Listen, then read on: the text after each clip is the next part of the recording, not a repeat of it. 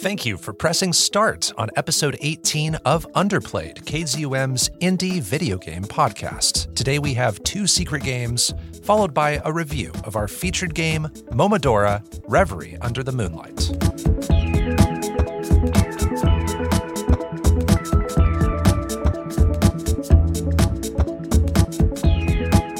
Here on Underplayed, we review indie games of all kinds, the games with small budgets but big hearts, the lesser-known experiences with imaginative ideas. I'm Bopo, and joining me is my player 2, Disco Cola. What's going on? Not much, Bopo. Just hanging out with you. How are you? I'm doing just fine, Your Curse-Ridden Highness. That's, of course, a reference to Momodora, Reverie under the Moonlight. And this is a featured game that is actually a long time coming. If you remember our original plans for Season 1 of Underplayed, we were originally going to play Momodora, and then we switched it out for something else because of an opportune moment to be really efficient with our time. Yes. So the game that it ended up being replaced by was Carrion, which was Episode 7 of Season 1. So here we are, Episode 7 of Season 2. We're playing Momodora, Reverie under the Moonlight. It has felt like I have owed this game something for so long, like especially compared to other featured games. Have you felt that too? It's just like that, lawnmower of your neighbors in the tool shed. And you're just like, man, I got to give that back. Yes. You're just thinking about it like exactly. that. I have felt a little bit of guilt. I have felt like I've just shoved it off to the side, but we ended up saving some time in Season 1, and it came at a crucial time in that season where we were just over the halfway mark, and now here we are. The 4th game in the series, Momodora, Reverie Under the Moonlight, will be featured in the back half of this episode. Looking forward to that one with you. This is, I think, the first time we're playing the 4th in a series for a featured game. Probably the first time playing anything other than the first game in a series, if we've played any other series. There's not too many that we play that are a part of a series. Yeah. That's an interesting thing to think about. So not only do I want to talk about this game, but we will also cover some of the games that came before it. Momodora's 1 through 3. We're going to break those down a little bit before we get into our overall thoughts on that one. But before we get to Reverie Under the Moonlight, let's move on to our secret games. The secret games. Secret games that you'll play. Secret games.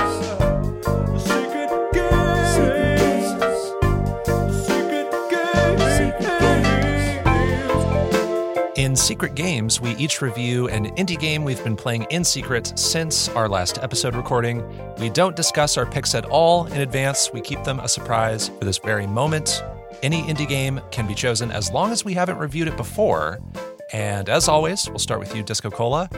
Now, I know that you usually like to pick a game that has synergy with our featured game, and I know you love Metroidvanias. Our featured game is Metroidvania, so I imagine you picked Metroidvania, but maybe I'm wrong. Maybe you picked a game that has synergy in another way, or you picked a completely different game that doesn't have synergy. Just throwing you off. Throwing me off. So let the mystery be no more. Reveal your secret game for episode 18 of Underplayed. I would say that no game combo has had as much synergy as this episode. Whoa, that is a bold statement. Bold, yes. Bold. My secret game is Altari's Lost Ruins. Okay, so you just sent me a trailer. I'm looking at that right now. And as I watch, why don't you tell me about Lost Ruins? All right, so from Steam, a young girl wakes up in a dimly lit dungeon without any of her memories. Surrounded by horrible, bloodthirsty monsters, she is rescued by a mysterious magician named Beatrice. With Beatrice's help, the girl goes on a perilous journey to find answers and unlock the secrets of the Lost Ruins. So Lost Ruins is a 16-bit style survival Metroidvania with a ton of modern visual flourishes. Like Metroidvanias, there are platforms to jump on, obstacles to surpass, and a variety of themed monsters to destroy and loads of weapons to collect. Your motivation is given to you from Beatrice. As I mentioned, your memories are missing, and Beatrice tells you that it is a side effect of being summoned to this world by the Dark Lady. It is implied that you might regain your memories if you defeat the Dark Lady, but to reach her, you are told that you first must find all of the followers of the Dark Lady, and thus you set out. So, like all Metroidvanias, there are a lot of paths locked off to you at the start of the game. As you progress, you gain access to more and more areas. Each of the areas are, for the most part, pretty visually distinct from each other and are themed after the boss of that area. Now, since I'm on the subject of it, one of the things that I both dislike and like about this game is that it is actually pretty linear. Metroidvanias typically give you some mobility upgrades that allow you to reach multiple locations in different parts of the map. This game, as far as I can tell, doesn't really do that. You definitely don't get mobility upgrades. And I don't know if there's a way to sequence break, honestly. I'm sure someone's found a way, but there aren't, like I said, there aren't mobility upgrades. Your jump height never improves. While this is something that I usually would dislike, I'm impressed with how it kind of tricks you into thinking that you have a lot of options. Because there are a lot of branching paths within each individual area. But as far as I can tell, your boss order is kind of set. I could be wrong, but I think that's kind of the genius of it. I think it's linear, but I had access to so much anyways that I'm still not sure. Yeah, you could be convinced that it's the other way. Right. Maybe, yeah. And most of the time when you're reaching new areas, it's because you gained access to some key, and that key was dropped from completing some side quest or some boss. And so I'm still not sure, but I think it's pretty linear. Beyond that, the survival element plays a really big role in this game. You collect several different kinds of weapons, food, magic, and equipment that you need to adjust to different situations to survive. This feels a bit like Momodora in that you have to be very selective about what you can have equipped at any given time. And there you have it. Manage your resources, collect your items, kill the 5 followers of the Dark Lady, and make your way to the final boss. That being said, Metroidvanias are usually pretty straightforward like that. So I'm going to go over some things that I like and dislike. Pretty much everything in this game is kind of double-edged for me. Gameplay and combat feels really polished in some ways. I think a lot of care went into how the main character moves, but on the flip side, combat can be frustrating very frequently. Hitboxes are really unforgiving. It will seem like you're close enough to land a hit on your enemy, but the attack won't connect. Meanwhile, there are times when your character will take damage when it seems like you should be in the safe zone. Striking speed, too, is very frustrating. Each weapon has one of 7 or so striking speeds, but even the fastest speed seems to leave you so vulnerable to most other enemies' speeds. But then on the other hand, the rolling dodge is very forgiving and is pretty much one of the most important tools in your arsenal. As far as story's nothing special. Metroidvanias don't really excel at stories most of the time anyway. This feels pretty much exactly like an isekai anime, and I may be pronouncing that wrong, which, if you don't know, is a subgenre of anime where the main character dies and is reincarnated or wakes up in a totally different world, usually with some sort of special powers or something that makes them remarkable in some way. As such, the story doesn't really do anything new or inventive. I think there's only really one interesting twist in the whole game. Otherwise, the whole plotline's kind of cliche. The game is pretty lighthearted in general, though. Many of your boss and enemy characters are pretty serious, as one might expect in a monster-filled world, but your main character and a lot of the secondary characters provide a lot of levity in the situation. Character design, I think this is probably the selling point of the game, whether players will want to admit it or not. And what I mean is the elephant in the room for those in the know. This game is pretty stinking horny. We get a small taste of that in Momodora, just a little bit, and you saw a little bit of that in the trailer. But This takes what Momodora has and turns it up to about an 8. Not quite an 11, but it turns it up to about an 8. Are you talking mostly with the larger character designs, or is it just kind of all throughout? Pretty much all of them, at least to some degree. The characters are all drawn in an anime style, so you might expect a little bit of that in general anyways. It's just a little bit extra. And the game leans into that quite a bit. So I don't like that I wouldn't feel comfortable playing this game in any company. That being said, the actual drawn and pixel art is done incredibly well. It's not the best, but it's among the best I've personally seen in like these modern pixel art games. Items, there's not much I actually like about the items in this game. My favorite thing in Metroidvanias is item collection, but most of the items you collect are disposable or limited in some way. Now, this is the survival part of the game, and you get, you can get like duplicates of permanent items that don't have any reason to duplicate. You can buy many items, but they're so expensive, and money isn't really the easiest thing to come by. And there's so many items, just so many. Now, while it was very intentional for this particular game, I didn't really feel like I was rewarded for exploring every corner of the map, at least when it comes to items. Music isn't bad, but mostly forgettable. I remember loving a couple of the songs in the moment, but I can't really remember them now. So they're not bad or anything. It's just not really memorable. A couple other things I like. I like the lingering effects in combat. I was especially fond of inflicting bleed damage on enemies. There are items that instant heal, but there are items that heal at a rate over time. I think that's a fun way to strategize in the heat of battle. Like I mentioned, there's equipment. Most of it will not change how you look, but some of them will. Like you can get a witch's hat, and then you'll be wearing a witch's hat when you equip that. You can get a maid outfit or a swimsuit. There's also this really fun, like, optional challenge where you can go through the game without collecting any chests. And it's a little fun way to make myself sort of evade what is my usual primary drive. The last thing I really disliked in this game is a point of no return I wasn't expecting. That's not totally uncommon in Metroid games either, at least, but I wasn't expecting it when it happened to me. So I missed like this entire optional section of the game.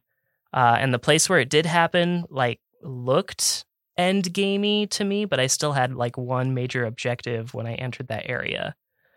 So it kind of snuck up on me. In the end, this is a game that's frustrating, but still captivating. Almost every death had me wanting to come back for more, just that same one more try feeling. I was lucky to have some time alone to play this because I would be a bit embarrassed to play this in most company, which really kind of limits when I can play. Yeah. So because of all of that and the, frustrating combat, I want to give Lost Ruins a 7 out of 10. Okay.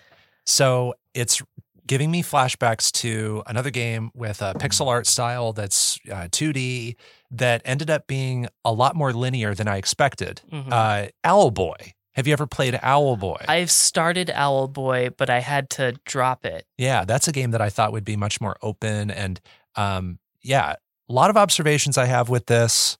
Just looking at the trailer, there's tons of visual flair. There are great particle effects, great shadow effects. This is like pixel art upgraded. This is upscaled pixel art, it looks like. Yeah. The trailer touts utilizing the environment. I know you talked about a lot of the items and stuff like that. Did you have interactivity that you enjoyed using or thought was memorable? Most of the time it works against you, to be honest, which adds to the frustration. But I would say electrifying water is pretty fun if you have the resources to actually use some electricity at that time. And there's an item you get pretty early on that also nullifies electric damage to you in water. So I'd say that's the one that I did the most, but playing with fire and poison environmental damage usually was just too risky for me. Okay. There's tons of great visual ideas just in this trailer. A teddy bear being used as a melee weapon. There's a snowman who's a samurai. There's a lot of style, a lot of that anime style in this thing. I noticed that the idle animations are really expressive too, like almost too expressive, I would argue, like this full swinging of the pelvis back and forth. Yeah. She's just very whimsically happy to be alive. Yeah. Well, this game feels like it has a lot of style. That it might be a good showcase game, like a good game to show to people, maybe without letting them play it. It sounds like it might be lacking a little bit of polish, but glad you still found stuff to enjoy in Lost Ruins. Yes. So Lost Ruins is available on PC and Mac. Google says that it's available on consoles, but that is a lie. Oh. As of this recording, it can't be played on console. However, console versions have been announced and were meant to be here already, so who knows? Okay, so at some point, consoles too. Probably all the main ones we're thinking about. Yeah, so while I sound a bit down on Lost Ruins, I do want to replay it when console finally arrives. Very nice. It's time for My Secret Game, and My Secret Game is a wholesome, cozy little game called Teacup. So Teacup is a 2021 adventure game. It was developed by Smarto Club, which I think it's their first game, and it was published by Whitethorn Games. I'll read the game synopsis from the Steam storefront. Quote, Teacup is a short and wholesome narrative adventure game with a focus on exploration and non-linear progression. Help a small and shy frog on her journey to find the ingredients she needs for her tea party. End quote. So in this game, it's a 2D adventure/exploration game. It has a very painterly look. The whole game has this pointillism style to its art. If you don't know pointillism, that's basically where colors and gradients are made up of really fine dots, closely arranged together. And you play as the aforementioned frog named Teacup. Teacup has recently run out of tea paraphernalia and has an upcoming tea party. And your goal is to collect ingredients like black tea, green tea, mint, lemon balm, hibiscus, chamomile, and other ingredients so that you can conduct this tea party. So you walk around Teacup's town of Little Pond, and Little Pond is filled with all kinds of zoomorphic townsfolk, kind of like Night in the Woods. So one of the first characters you bump into is Otto the Owl, who gives you a map, and then you can pull that open to see where you are. Other townsfolk take the form of eagles, foxes, otters, dogs, cats. There's a salamander or two. And also at the time that this game takes place, Little Pond is having this anniversary festival. So in the plaza, in the main part of the town, there's a theater stage set up. There are tons of shops. There are people hanging out around outside. The town is also filled with ponds and lily pads and forests. So that kind of gives you an idea of the aesthetic going on here. As Teacup, your only inputs are moving around, sprinting, and interacting. So it's a very basic control setup. When you talk to another townsperson, the game is voiceless, but you get speech bubbles, and you also get a little vocalization to represent what they should sound like. So you'll talk to somebody, and then they'll go like, like that kind of stuff. Yeah. As you interact with the townsfolk, they have these little errands and challenges for you to do in exchange for those tea ingredients, and those favors often take the form of mini games. So one has you fishing picnic items out of the river, which I think you saw in the trailer that I just sent you. There's one where you have to win a swimming race. Someone has a stamp collection that you have to reorganize. There's a produce stand in the beginning of the game that you're asked to tidy up with a little kind of Tetris-like game. You eventually fill in for somebody who's missing for a play. You have to kind of improvise a performance for a play. Perfect for a shy frog. Exactly. Yeah. So she's definitely out of her element in that one. And as you play, you have this tea encyclopedia, and it fills out as you collect all these ingredients. And when it fills out, it gives you some information about the real world effects of various ingredients. So, for example, when you collect mint, you learn that mint tea is great for colds and congestion. It tells you all these facts about it. So that's kind of where this game becomes a little bit more educational.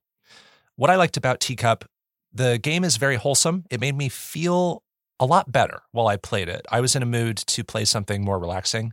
On the side, I've been playing tons of like bigger games, games with lots of combat, games with lots of action and violence. So I wanted something to contrast with that, and that's where Teacup came in. It's a very peaceful, kind-hearted game. It's gentle and warm. There's a good variety with the favors and mini games you're asked to do as well. Some have you explore and find another character. Some will have you solve a puzzle. Some are more reaction focused. And the exploration and mini games reminded me a lot of Later Alligator in this thing. This thing feels like Later Alligator, except maybe a little less comedic, a little less nonsensical, even though you are playing as zoomorphic animals. Their behaviors are very much human-like. The game is gorgeous. It feels like you're playing a painting. There are lots of colors across the canvas. The pointillism is really committed to, and it gives the game its own style. I also love seeing the townsfolk dressed in their different styles of clothing. So some of the shopkeepers will wear aprons. Some people are wearing suits. Next to the pond, the salamanders have their swimwear on. Others are just kind of casually dressed. And the outfits really give you a sense of who they are before you talk to them. And I ended up taking tons of screenshots of Teacup just because I loved how every area of this game looked. Also, the low frame rate idle animations of the characters give them this sort of relaxed look. So when characters are just sitting there, there are only a few frames to represent that movement. And it has this dreamlike look. And I think that really fits with the mood, the attitude of this game. And one thing that was kind of surprising was this very sweet meeting that Teacup has with her grandma at the end of the game. I really appreciated that moment in particular. I think this game is a great length that you can complete it in less than 2 hours. And I can recommend it to pretty much anyone. What I didn't enjoy as much, when you're going around talking to people in the town, if you don't pay close attention or if you don't handle one task at a time, you can actually lose track of how many current tasks you have going. And this is because of a few reasons. Some characters will tell you to go places or do tasks, and they only tell you once. So you can't really go back to some characters and get that reminder of what they want you to do. Okay. So pay attention when you talk to these characters if you play this game. They won't repeat what they say sometimes. And you don't have a journal. You have that T encyclopedia, but you don't have a journal with tasks in it. I think this game would make sense if it's not going to remind me through the dialogue what I should do from the characters. Give me a journal that just tells me where I should go or like remind me of just the vague task that I'm supposed to do for somebody. And I think that, you know, you could have fit that journal into that T-book maybe. So you don't have to have a journal and a T-book. So I think it just makes sense to have that in there.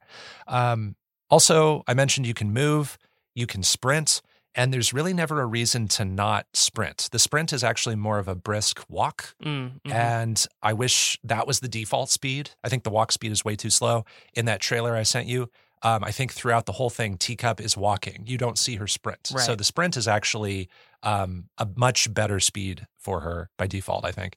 And then some of those interactive moments, I think, are just missing a little detail, a little bit more feedback to make them feel complete. Some of them feel a bit stiff. I'm thinking of when you're rearranging the produce stand. It might be better on PC, but I played this on console. Rotating the pieces to get them to fit into the board, just kind of cumbersome. A lot of the mini games are just missing that sound effect or maybe just a little additional animation to give that reinforcement of what's going on. It just feels a little stiff. But overall, Teacup is a bite-sized game appropriate for any age. It's one of the most beautiful-looking games I've played for this season of Underplayed, and I don't take that statement lightly because we are over halfway in the season, and I just love how this game looks. I recommend it as an experience to help you de-stress or maybe cleanse the palate after playing something longer or more challenging. I think it misses some of the small details that could make it a bit more polished. But I think this is an impressive work of art for Smarto Club's first game. So I'm going to rate this a 7.5 out of 10. Hell yeah. Yeah. This game is playable on PC, Nintendo Switch, PS4, which is how I played it. Allegedly, according to the internet, it's on PS5, but it doesn't have a PS5 version as far as I could tell. The internet also says it's on Xbox One and Xbox Series X and S, but because of the alleged PS5 version that isn't there on the PlayStation storefront, I wonder if there actually is an X and S version. So it's on Xbox somewhere, I think. We're becoming skeptical of all things that Google say after Lost Ruins lied to us. Yes. So I just had to put that note in there in case somebody was looking for it in a specific place. Yeah. So one of the things that I noticed right away when I was watching this trailer was the walking speed, and because of that speed and the low frame rate animation, it had me thinking that maybe it was that she was auto walking to her next location, like you had like a point and click option and you clicked where you wanted to go here and she does the walking for you. No, you're inputting that every second. Gotcha. Yeah. Okay. It does look like a point and click game though. Yeah. It does. Yeah. Yeah, I don't really have much that I seem to need clarification on. About how many different mini games would you say are in this? Oh boy. Well, the game's not very long. It only took me about an hour and 16 minutes to platinum. Nothing is missable. I'd say there's a good half dozen to 10 maybe different mini games, and they're all pretty different. Yeah, like I said, some are reaction based, some require you to just walk somewhere else, do a quick favor for somebody, arrange a puzzle. And I also just, again, I appreciated that this game was a little educational. I didn't read every single note about every tea ingredient, but I was surprised by how much detail was in there in the journal. There are tons of facts about jasmine that I never would have known, chamomile that I never would have known. One of the big mini games is actually at the end. You make tea for like 10 different people. So that's after you've collected all the ingredients. So that's kind of what the game builds up to. Okay. Well. So those are our secret games, Lost Ruins and Teacup. Let's move on to our review of Momodora, Reverie Under the Moonlight. It is our featured game.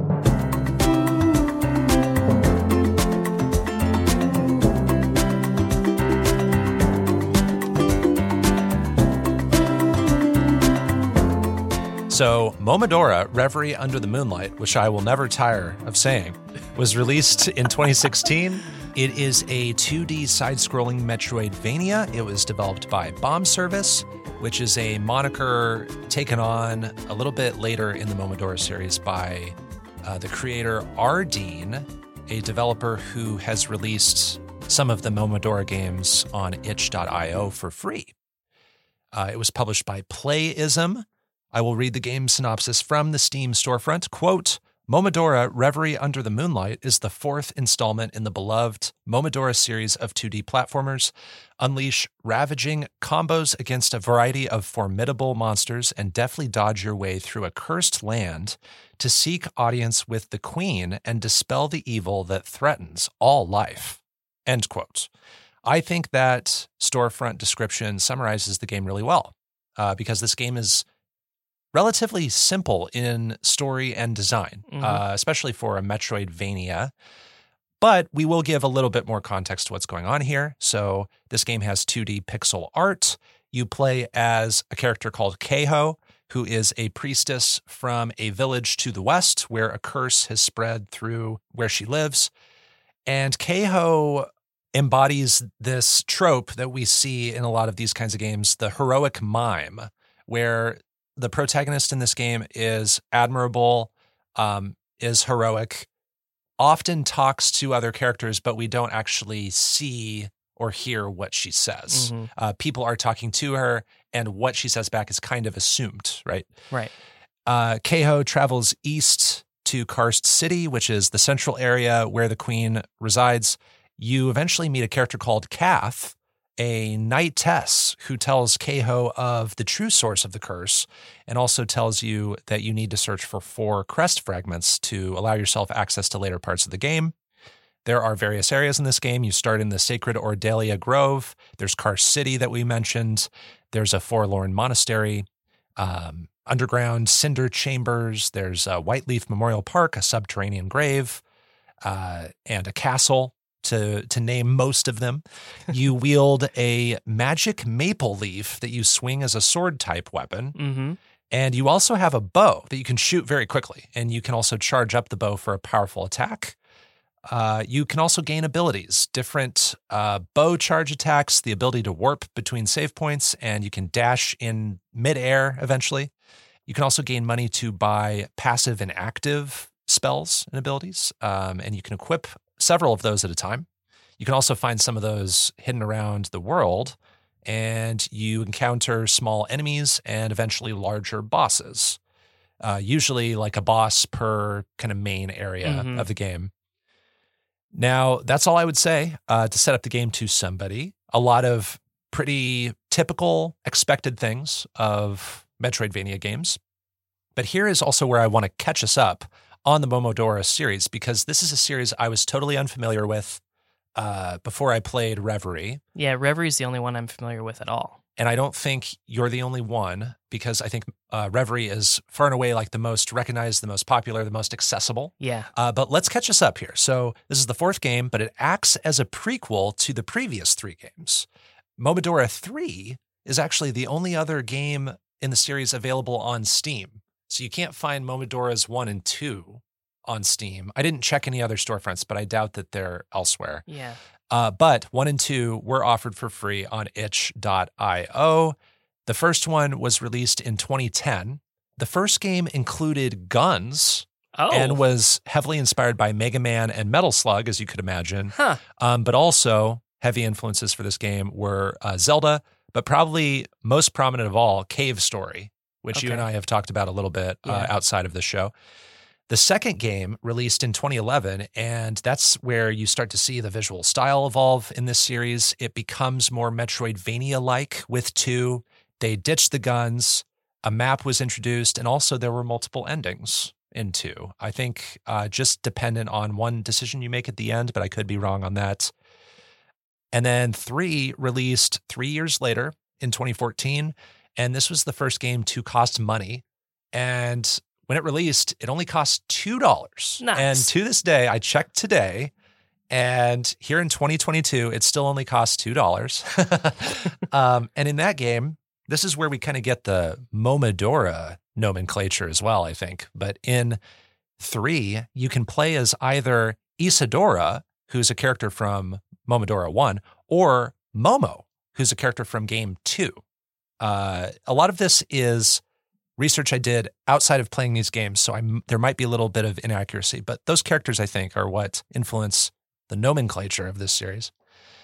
What's interesting about 3 is that it ditched the map and the Metroidvania elements, so it kind of took a step back to its roots in favor of more linearity, but this game allowed you to warp between points.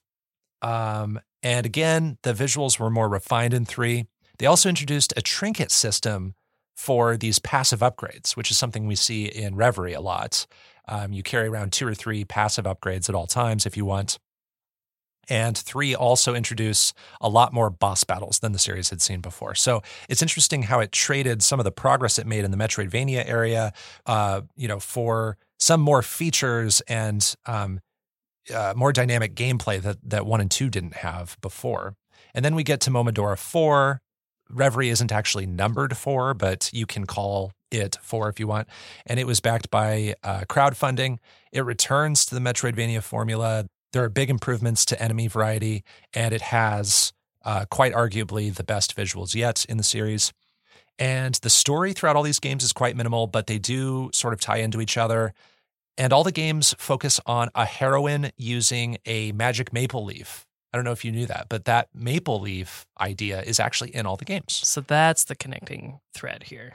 Yes, one of the most prominent ones. And you fight monsters in all of them. You fight curses in a lot of them. The series is very women-focused and female character-centric as well.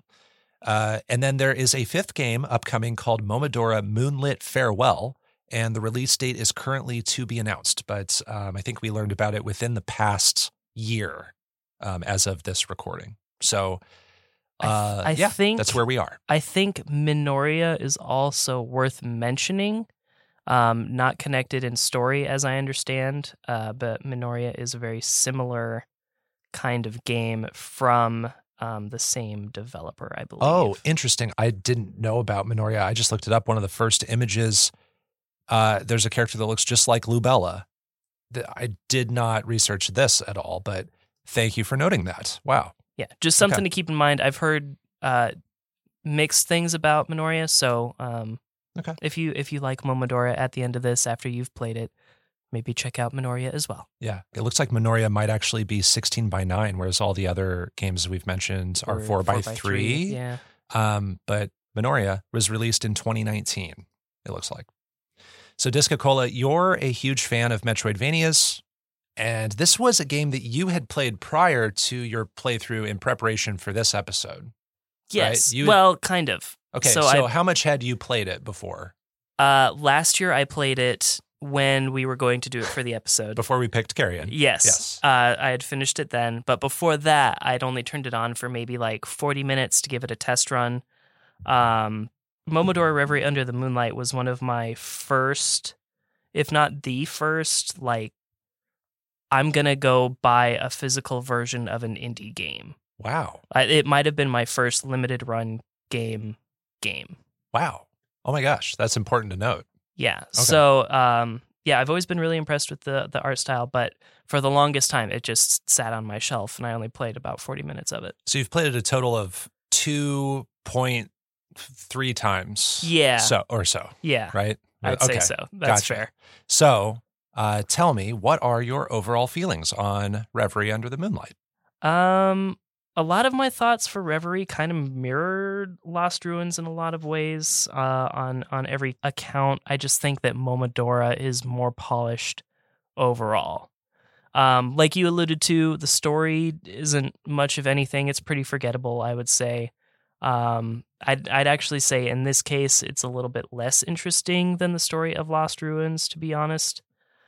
Yeah, it's basically there's a curse. Someone whose village is affected by the curse goes to figure out what's going on. That's who you play as. And then you go fight demons that are, that's really it. Yeah. And you find the source of the curse. Yeah. Whereas like the characters in Lost Ruins seem related to the story or like build the story a little bit more. You meet characters along the way here in Momodora, and most of them don't add much of anything. Yeah. I don't feel like. Right. So little bit bland in that category, but that's not why I play Metroidvanias anyways. Music is only just fine. Nothing really stands out for me, though I would say that one of the first things I actually noticed when I turned it on for that 0.3 playthrough was sound design, like the sound effects. I kind of didn't like them at all when I first turned it on. This time around, I'm a little bit more. I like them a little bit more. Just seeing how closely this game follows like 16-bit limitations, and noticing that some of those sound effects also follow some of those 16-bit limitations. However, the death scream, I still think sounds pretty bad, and that was one of the first things that stood out for me. Yeah. So, still don't like that as much, but it's jarring. It is jarring. It doesn't feel like it fits in. Yeah. Gameplay overall is much more polished and much more enjoyable than Lost Ruins, even compared to some of the other Metroidvanias that I was previously like very positive on. I turned on the Mummy Demastered again last night to do some trophy cleanup. Nice. And you remember how positive I was on that and how much I enjoyed that game. Yeah. I actually, this time around, liked the gameplay in Momodora even more than I did in the Mummy Demastered. So wow. And Mummy Demastered was in your top 5 from season 1, if I recall. That's right. Yeah. So, had a lot more fun this time around than I did last year, because I remember being very frustrated last year when I did it for episode 7. And difficulty is a big discussion topic around this game. People talk about how this, they attribute. I've seen like on the Steam tags that are attributed to this game, I've seen like Souls-like, which I think is a bit of a stretch. That's a little bit of a stretch. Yeah. It is. But tell me about difficulty real quick. Did you play this time on an easier difficulty than before, or the same? I played in hard mode. Okay. This time, whereas last time I played in normal mode. Gotcha. Okay, so you had more of a challenge this time, but ended up having more fun. Yeah. Okay. Items, big important topic in Metroidvanias. Similar to in Lost Ruins, some of them are limited. However, different because they can't be replenished by enemy drops. Though you never lose your items when you run out, they simply get refilled at save stations. So it's still not my favorite way to do items in general, but I definitely prefer this to what I played in Lost Ruins. And the main secret collectible seems to be 20 ivory bugs, and I don't really feel like finding these pays off, really. They actually kind of work like the grubs in Hollow Knight, where you can bring them to somebody who's collecting them, and they'll give you this game's version of charms and this game's version of that currency, right? Right. That's like the biggest parallel I saw between Hollow Knight and this. True. I think. Yeah. Characters and character design. Most everybody kind of feels forgettable. Like I said, they don't really add much to the story, which is fine, again, for a Metroidvania. Perhaps even preferred sometimes. But there were some cool boss designs, the most memorable, of course, being Lubella. She kind of is even more iconic than Keiho in a lot of ways. Sort of for some of the same reasons that Lost Ruins sticks out, giant lady. There's this translucent bird boss that's pretty cool. I don't remember its name, and I don't know what its significance is in the greater scheme of things. But he looks cool. In general, though, from being one of the earliest notable indie Metroidvanias, at least that I'm aware of, art design was my primary attraction to the game. So not just very well done pixel art style, but the cover art and auxiliary art is very beautifully done. It's just a beautiful art style with washed out colors, instantly recognizable. Something that kind of frustrated me at times, though, was level design. I found there to be a few too many points where there's a ledge that's too high to reach. And then even when you're a fully powered Keiho, you still have to go up and around or take a long walk just to get to that ledge that's just barely out of reach. Yeah.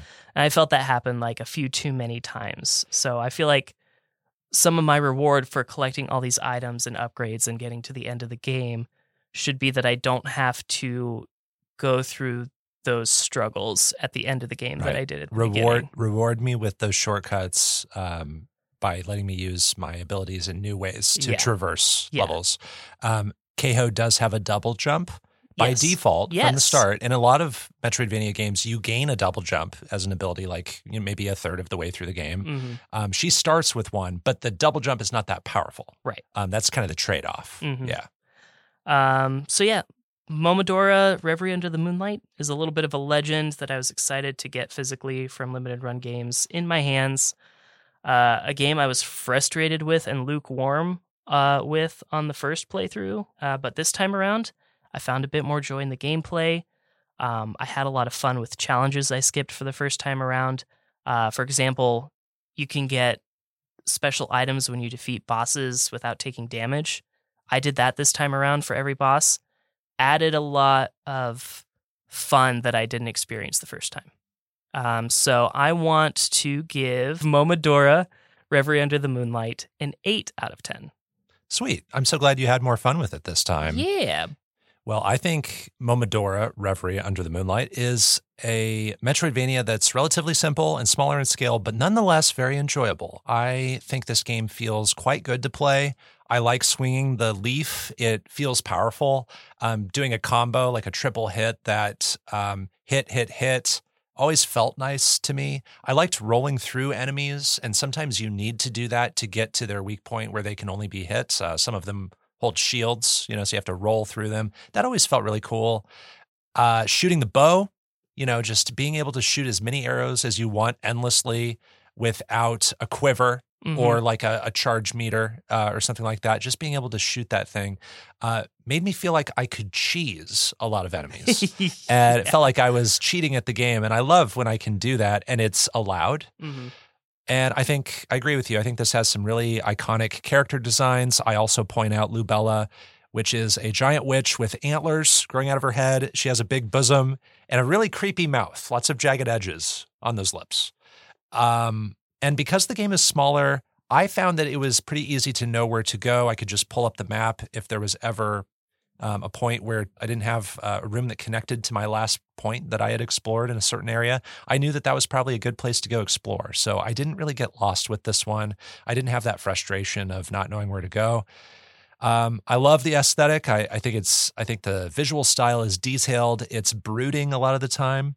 I love the reflections on the water in places like the Sacred Ordelia Grove. Forgot about that. The reflections, seeing the exact reflection of you 180 degrees rotated underneath you looks so cool in this game. I love the look of Karst City, especially when you're outdoors with that blood moon. Mm-hmm. And I think this is truly a step up visually from what I've seen of the previous games, Momodora's 1 through 3. I think this game feels a lot like what a 2D Bloodborne might feel and look like in both setting and difficulty and visual style. There's this really interesting intersection between religion and cursed monsters, and there's something very macabre about that I find fascinating.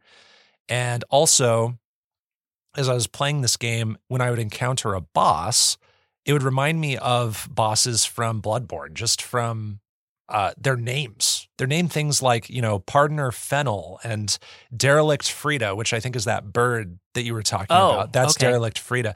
The Archpriestess Choir, Duchess Lupiar, and Royal Huntress Magnolia. Those are Bloodborne bosses, and they're in this 2D Metroidvania, which is crazy. If you can't tell, I love Bloodborne. So not to talk about a non-indie game too much on this show. But I also love the system of replenishing the items. I know there are other ways the game could handle this by either making me buy those items from a store to replenish them or to pick them up as drops from enemies. Mm-hmm. But I actually like doing them at save points because I think there are the right number of save points spread throughout the game. I also love that you can play as a cat. I don't know if that's too much of a spoiler, but I didn't even mention that. Yeah, you can play as a cat in this game. And second featured game in a row where you play as a cat. Yeah, that's true. And last episode, I talked about my secret game, Cat Lateral Dam and Tree Meowster. You play as a cat in that game. That's so I've true. just been on a cat game marathon here. I'll have to play Cato Robato or whatever for next episode. Yeah, Gatto Robato. Some things I disliked. Several of my dislikes are about boss fights, but not necessarily about the boss fights themselves. I simply want more of the bosses to be big and memorable, like Lubella. Mm-hmm. Yep. I felt like there were a few that were definitely memorable and a lot that were forgettable. It would also be nice to get a little more context behind who they are. I know this game is aiming for a really simple story, but I wish I just knew a little tidbit about them, or if something like that was hidden somewhere in the world that I could find. Right. There might be, but I didn't find that there. And I didn't find that boss fights were consistently placed throughout the game in like a good pace. I don't know if you agree with this, but I do agree with that. I feel like you get a good, consistent pace of bosses, and then there's a drought. And then you get kind of not quite a boss rush, but you get, an unexpected pace of bosses again, close to the end. I think the map needs a lot of improvement. When you open the map, all you see are these red rooms, and close to the end of the game, it just becomes a mess to me. I can't tell where anything is. I can't remember what blocky red arrangement of rooms is which. So I wish all of the 8 or 9 sub areas of the game, I wish they were color coded or something, or just named on the map. And I think the map could also use a few call outs like where certain shops are or things like that. All it really tells you is where all the rooms are, and they're all colored the same way, and where all the save points are, and that's it. So I wish there was more. I also think the whole experience could just use a little more overall story, especially more moments with Keiho and Kath. I think if they gave those two characters just a few more moments, it would have gone a long way. I'm not saying this thing has to have a complicated, grand story, but I think it could have used a little more. Yeah, there is certainly a moment that didn't really have an impact that it could have. I know exactly what you're talking about. And when it hit, I thought, I know I'm supposed to feel something here, but I'm not. There's also a vendor who sells different items, and the vendor looks the same in every location you run into it, but every place you meet it smells. I don't know what gender it is.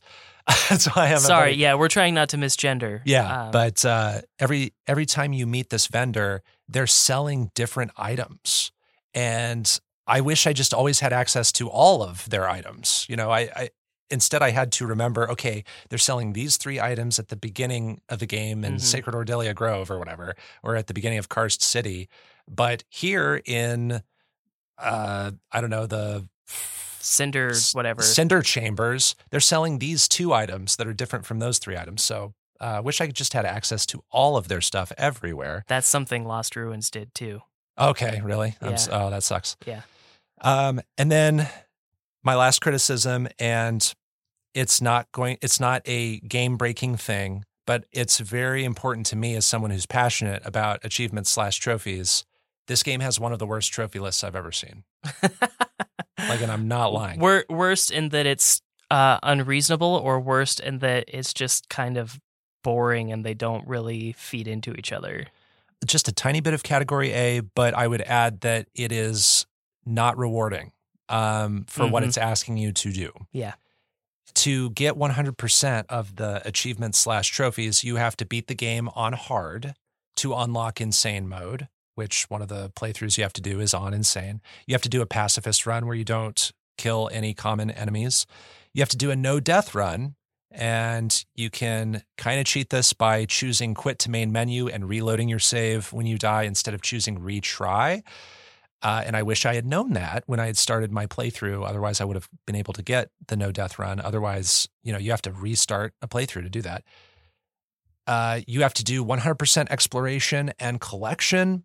And so if you combine all of these tasks, you can maybe whittle it down to 2 or 3 playthroughs, but it would be very uncomfortable to do that. And for all that work, there are only 10 achievements/trophies. And on PlayStation, there's no platinum trophy. And I played this on PlayStation. I might have been more motivated to go for that insane run, for that no death run if there was a platinum.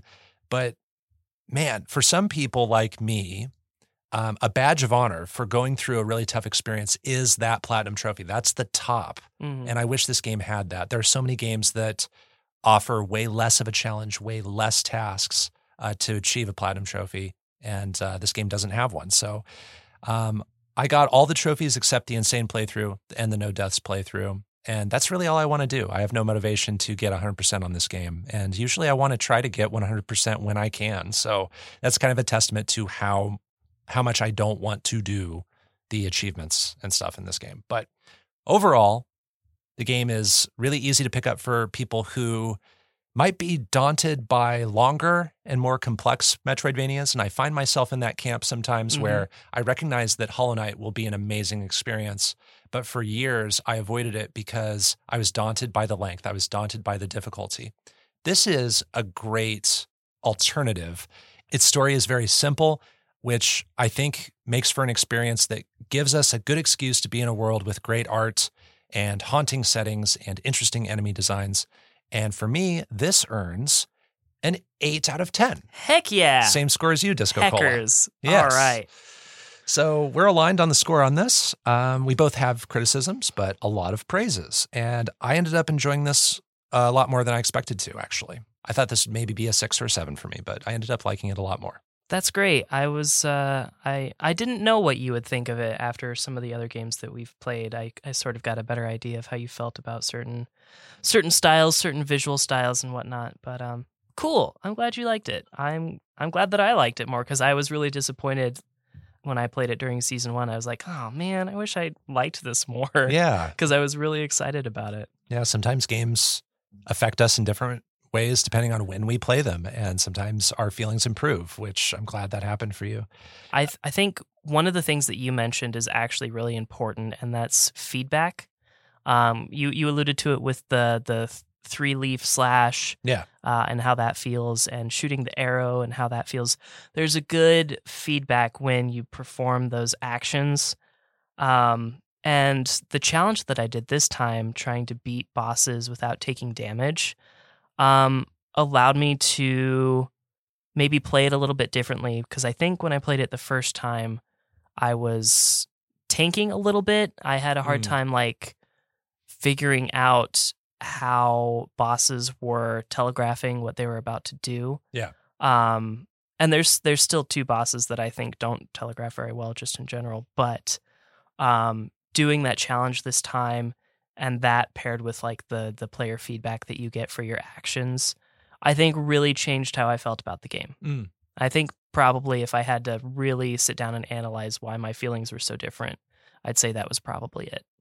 And I didn't get a lot of the moments that I had with Hollow Knight, where I really got to study some of those bosses in this game.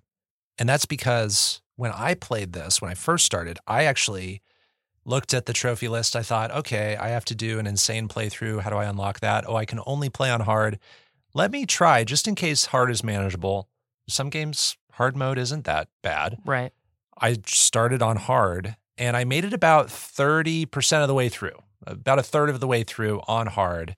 And I was spending so much time on the game that I thought I might not finish this game in time for our recording. And I don't want to postpone our recording date just because I chose a unnecessarily difficult setting.